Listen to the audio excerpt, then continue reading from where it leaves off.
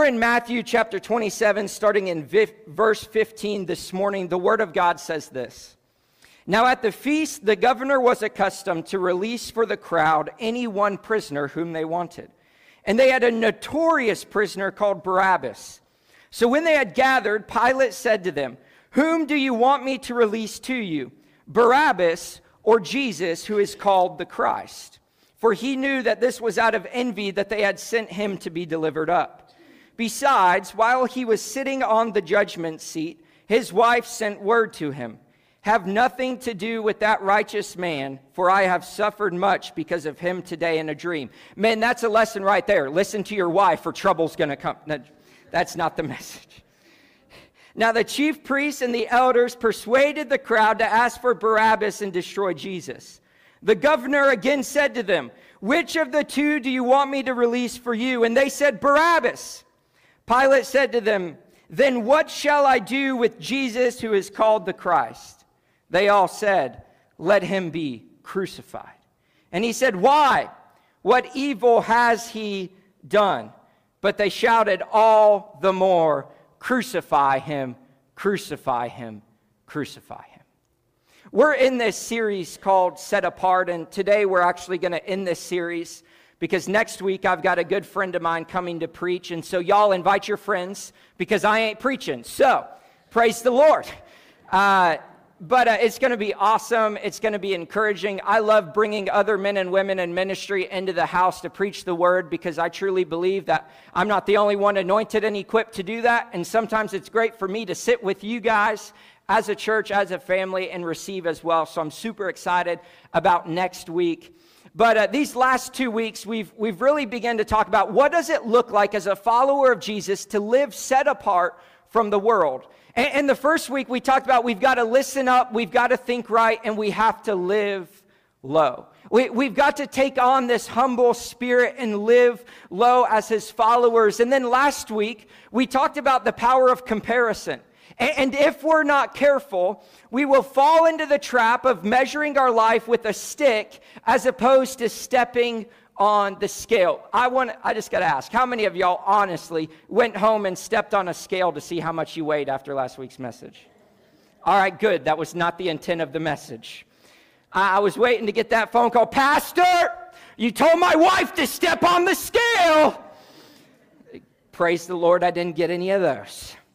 If you're taking notes this morning, the title of my message is a little different, but it's just titled this: Forgiveness and Barabbas. Forgiveness and Barabbas. Because I want to break down how, as followers of Jesus, we can live set apart by the way that we choose to love. To live set apart, we must love as Jesus loves. Can y'all say that with me this morning? All right, ready? 1, 2, 3. To live set apart, we must love as Jesus loves. Why is this important? Well, the Bible doesn't say that the world will know you as his disciples by how many scriptures you memorize. Right? It doesn't say the world will know that you are my disciples because you write a tithe to the church.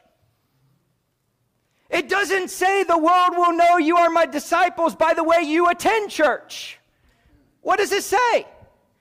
The world will know you are my disciples by the way you love. And yet, for some reason, people who call themselves Christians, not just in our nation, but around the world, are often criticized as the most hateful and judgmental group of people. Why? Because we start following Jesus, we start following God, and we know that we're following the way. And we immediately begin to think that we're better than somebody else, that we're different than somebody else. And sometimes we have to remember that as a follower of Jesus, there was a point in your life that you needed to be saved. I mean, I just want to tell somebody that's forgotten that. Maybe you're older in life and you're like, well, I don't know my purpose. Here's your purpose. Go tell the young people that there's a Savior in heaven named Jesus who loves them so much that he died on a cross for them. And when you were young, you submitted your life to Jesus and it changed your life forever.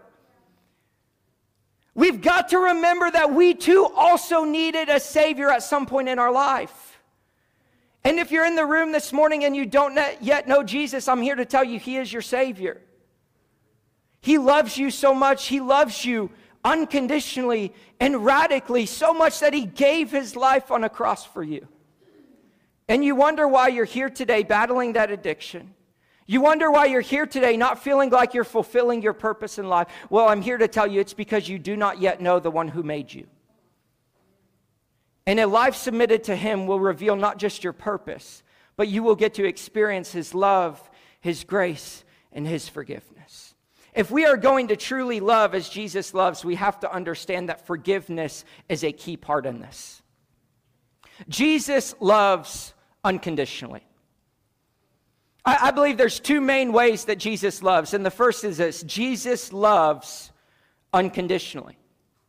We live in a culture that celebrates and honors conditional love. Scratch my back, I'll scratch yours. Follow for a follow. If I show up to this thing, you better show up to this thing. If I do this for your kid, you better do this for my kid. We look at all of this love as conditional. It's all based on what each person is bringing to the table. And we find friends with connections or money or followers, and we make friends with them because we think it's going to take us further. But all throughout Jesus' ministry, I see the way he loves. And it's always unconditionally. It's never based on condition. It's never based on, hey, if you stop sinning, I'll love you. No, it's, hey, I love you. I forgive you. Go and sin no more. It was always unconditional love. I find it so interesting in Luke 17. Jesus tells his disciples in Luke 17:1 in the King James Version, it is impossible that no offenses will come. We are living in a culture that is so easily offended. And just think about it. Jesus is telling this to his disciples back then. And social media wasn't even a thing yet.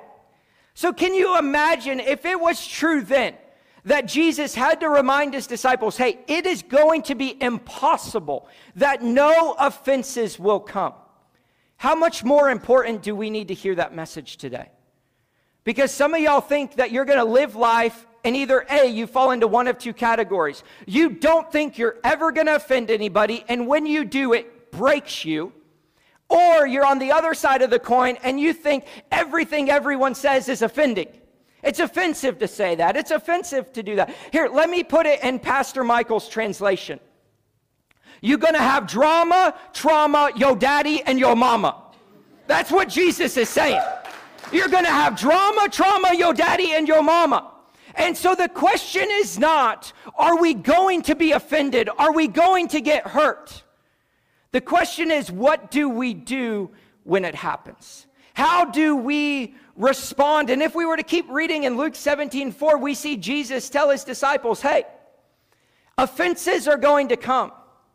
But if someone should come to you 7 times in a day and still need forgiveness, you must still forgive them.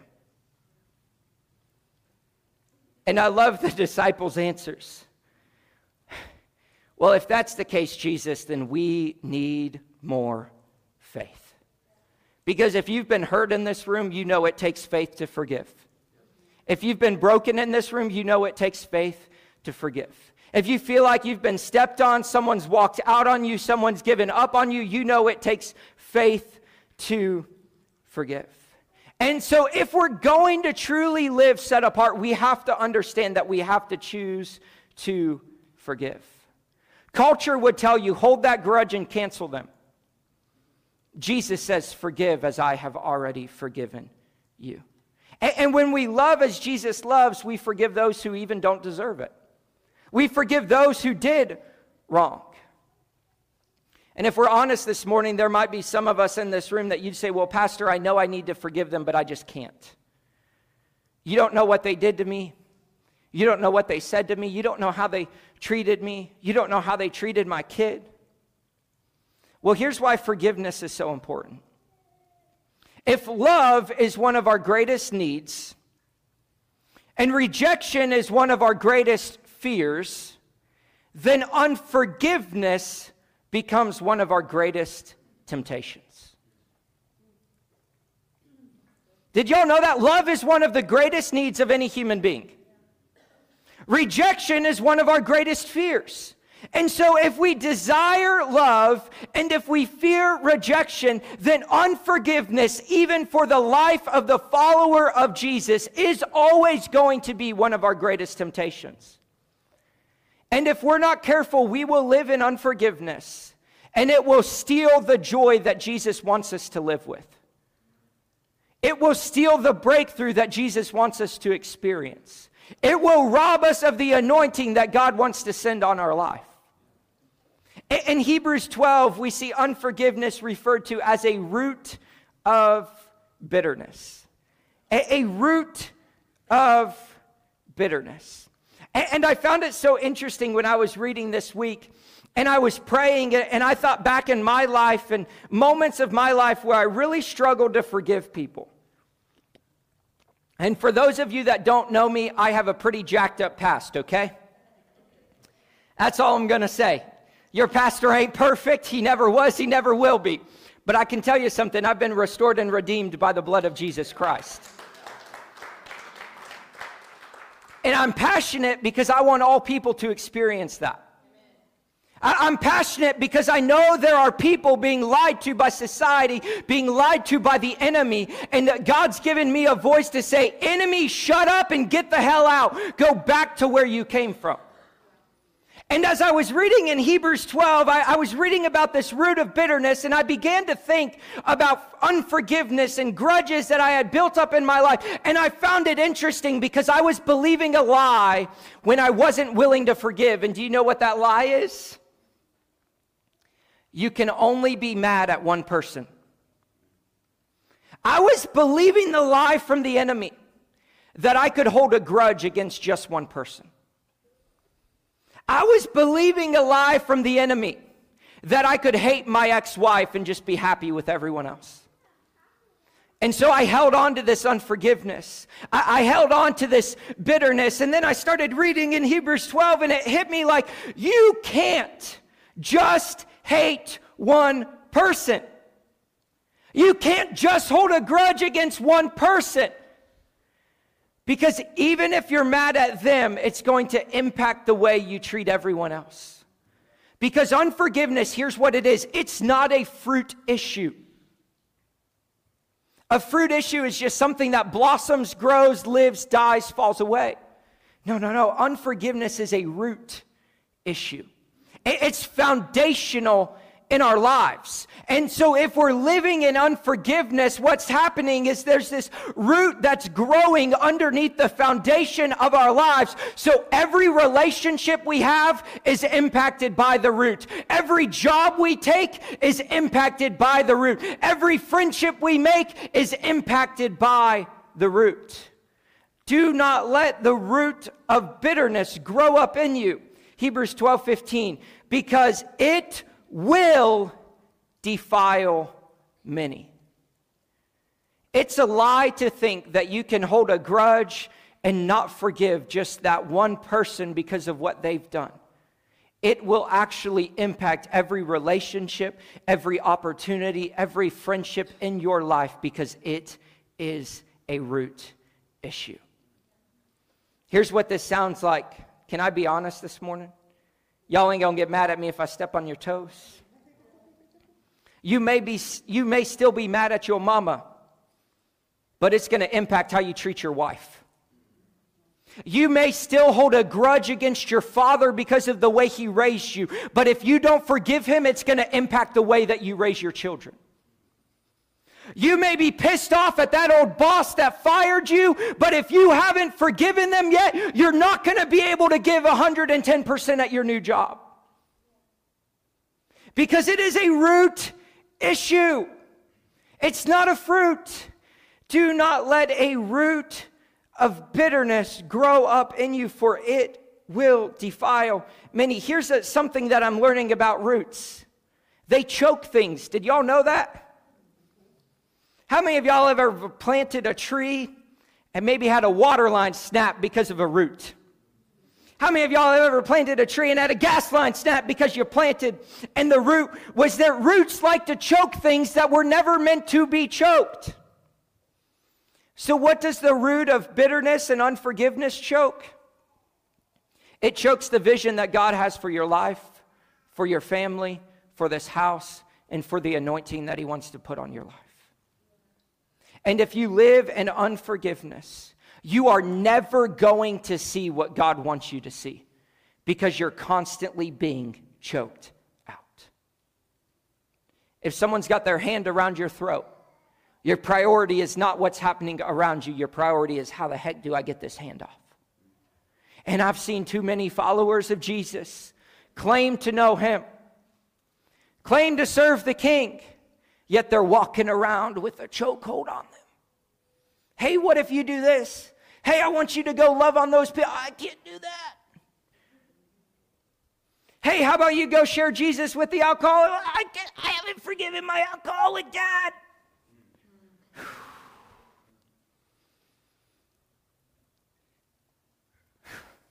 Unforgiveness will choke you out if you're not careful. And what's crazy about choking, I don't know if anyone's ever had an allergic reaction to something before, but the choke out happens before you die.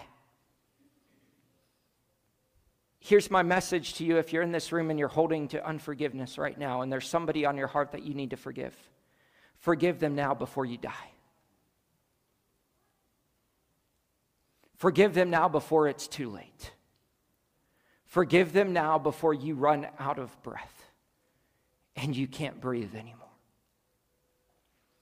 I want to tell you what forgiveness is and what forgiveness is not real quick, because I think there's some misconceptions and I want to set some people free. Forgiveness is letting go. Forgiveness is trusting God. Forgiveness is choosing your future over your past. Forgiveness is remembering. Whew. That's not what Oprah said. Oprah said we got to forgive and forget. That's what the enemy would say. But it's not forgive and forget. It's remember and forgive. It's remember and forgive, not forgive and forget. The Bible says in Colossians 3:13, make allowance for each other's faults and forgive anyone who offends you. Here's this key word. Remember. Remember, the Lord forgave you, so you must forgive others. I'm not talking about remembering all of the pain. But the reality is if you've been through life like I have, there's going to be some experiences that you've walked through that you will never forget. And for some reason, you've been holding on to unforgiveness because you don't want to release and forget the pain that was there. You don't have to forget it when you remember what He's done. You don't have to forget it when you can remember that He paid it all on the cross for you. You don't have to forget it when He can say, by your stripes, Jesus, I am healed. I am made whole. I am restored. I am redeemed. I'm not telling you to forget your past. I'm not telling you to forget the pain, but I'm telling you to remember your Savior and what He's done for you. And through our remembrance, we can forgive. It actually says we must forgive others. Here's what forgiveness is not, though. It's not forgetting. It's not being a doormat. It's not accepting abuse. I'm just going to be honest. If you're in an abusive situation or relationship right now, you need to get help. You need to get out, and this church is here to love you and not judge you and help you out of it. But that's not what forgiveness is. Here's where I believe some people need to be set free. Forgiveness is not restoration. Forgiveness is not restoration. Pastor, what do you mean? Well, some of y'all need to forgive them and never talk to them again. Some of y'all need to forgive them, but go block them on Facebook. It's not the same thing. Forgiveness will always bring closure, but it does not guarantee restoration. And you're thinking, well, Pastor, I can't forgive them because I don't ever want to be friends with them. I don't want to date them again. I don't want to be married to them again. You don't have to be to forgive them. And they don't even have to come ask you for forgiveness in order for you to set them free. Because the prisoner that forgiveness really sets free is not even them, it's you. Because what's it do? I said unforgiveness chokes. Who's it choking? Me, not the person that I need to forgive. So when I forgive, what happens? I'm set free. I now have my voice. I now have access to my heart. I can now love unconditionally all people the way that Jesus has called us to love. Forgiveness will always bring closure, but it does not guarantee restoration. And the world is going to lie to you. The world's going to tell you otherwise. People are going to tell you otherwise. But we've got to understand and realize that we have been told. We've been given a command to forgive. It's not a suggestion like, hey, now that you're my followers, if you want to, go forgive. No. Remember, I forgave you, so you must forgive others. Jesus loved unconditionally, but he didn't just love like that. He also loved radically. And if we're going to live set apart as his followers, we have to love radically. Some of y'all are wondering why I opened with Matthew 27, and I haven't referenced it yet. We're getting there. I said the title of this message was Forgiveness and Barabbas. I believe forgiveness is the greatest example that we see in Jesus of his unconditional love. And I believe Barabbas is one of the greatest examples that we see of Jesus of what radical love truly looks like. Jesus loves radically. What I find so mind-blowing about this whole encounter, this whole interaction where Jesus and Barabbas and Pilate are on a platform and they're asking the people who they want to release. Pilate knows who the guilty one is, and all the people know who the guilty one is. Barabbas knows who the guilty one is. Jesus knows who the guilty one is. And yet when Pilate asks and the crowd demands Barabbas, Jesus, our Savior, King of the world, stood in silence. He didn't say anything. He was on that platform. He did not even deserve to be there. What did he do wrong? He healed. He loved. He forgave. He performed miracles.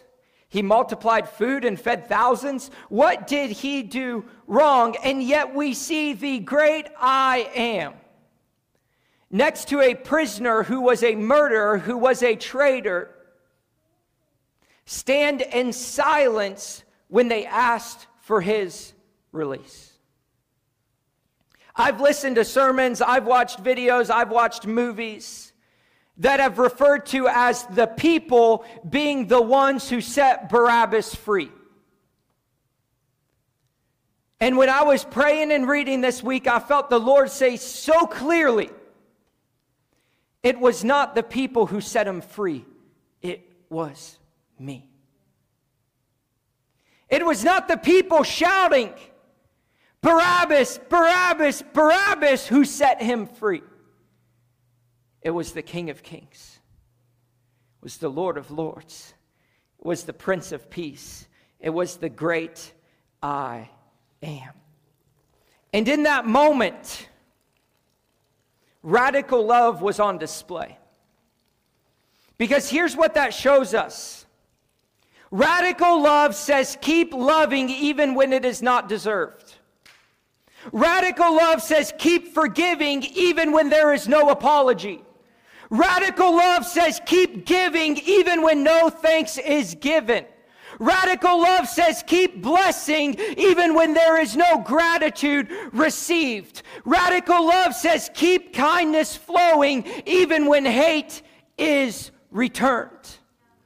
Because on that platform, Barabbas deserved all of the punishment that was coming his way, and yet our Jesus stood in his place and said, no, no, no. Let it be me. Let it be me. What was Jesus doing in this moment? I believe he was demonstrating to all of mankind that even though you deserve the punishment of death, I will take your place. Even though you deserve to carry that guilt and shame, throw it on me. Even though you are where you are because of what you did, I love you too much to let you stay in that place. Jesus says, I'm not going to just love you unconditionally and forgive all your wrongdoings. I'm going to love you radically and take your place.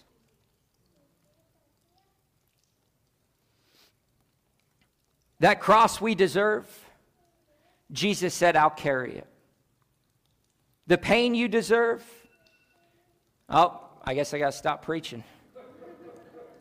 I mean, what do you need an alarm for right now? The Chiefs already lost. The Cowboys play tonight, and nobody likes the Denver Broncos.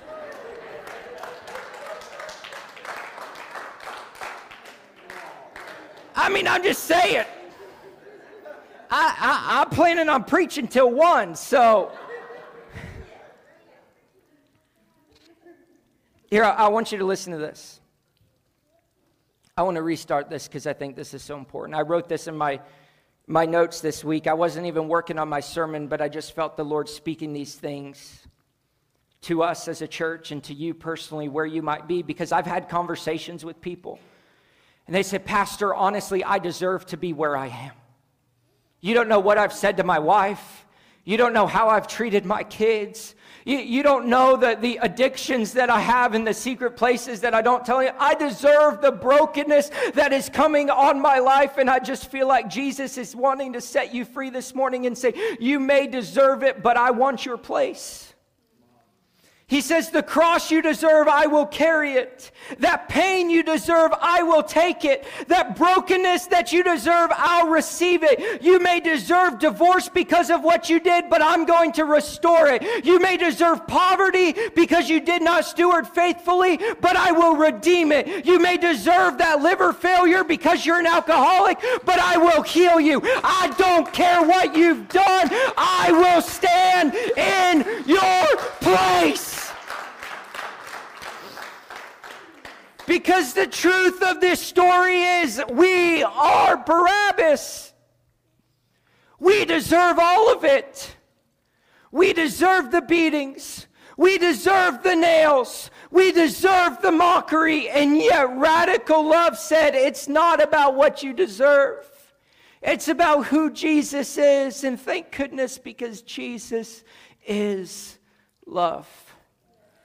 And because of his love for you, he said, I will take your place. I know some of y'all have been distracted by this thing. But I intentionally turned it on at the beginning and just let it flow. Because I wanted to point out a picture to you this morning about what Jesus' love truly looks like. It looks like an open valve that just keeps flowing. And what I find so interesting in life is we see that this might be the way that Jesus loves. This is the way that Jesus has called his followers to love. But if we're really honest, life just sucks sometimes. And in our humanness, at some point we go through things. At some point things happen to us. At some point, things are said about us, and we take it in our power, and we think it's our position to walk over to the valve and turn it off. We didn't create it. You are not the author of love. Yet we walk over and we think it's our place because we've been hurt, because they said things to us, because we've got sin, because we're battling addiction, and we close it. And I just felt like the Lord told me, Pastor, you need to prophesy to the church again that we are called to keep the valve open. He said, I don't care what's been done to you. I don't care what's been said about you. I don't care what you've done, but you need to keep the flow flowing. You need to keep the valve open because you, as the church, are the example to the rest of the world of what my love is like. You need to keep restoration on the table. You need to keep revival on the table. And some days it's going to feel like a river flowing. Oh, but other days it's going to feel like a trickle. And I just hear the Lord saying, don't shut the valve. Parents in this room, if you've got grown children that are living away from the Lord is telling you this morning, don't shut the valve. I know it's going to be hard. I know you're not going to understand, but don't shut the valve. Parents in this room that have children that are being lied to and deceived and being said they can identify as whatever they want, keep your door open. Keep the valve open. Don't shut the valve because you are who they need. That person that's talking bad about you, that person that says they hate you, that person that's calling you something that you're not, don't shut the valve. Keep the valve open because you are the very one that they need. Church, the world is looking to us for the answer. And if we don't live as Jesus has called us to live and love as He's demonstrated how we should love, we are not showing them anything. We've got to keep the valve open. But I got to be honest, and I'm closing up my message. That means I got about 30 minutes left.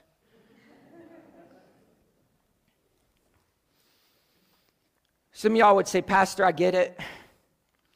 I want to forgive.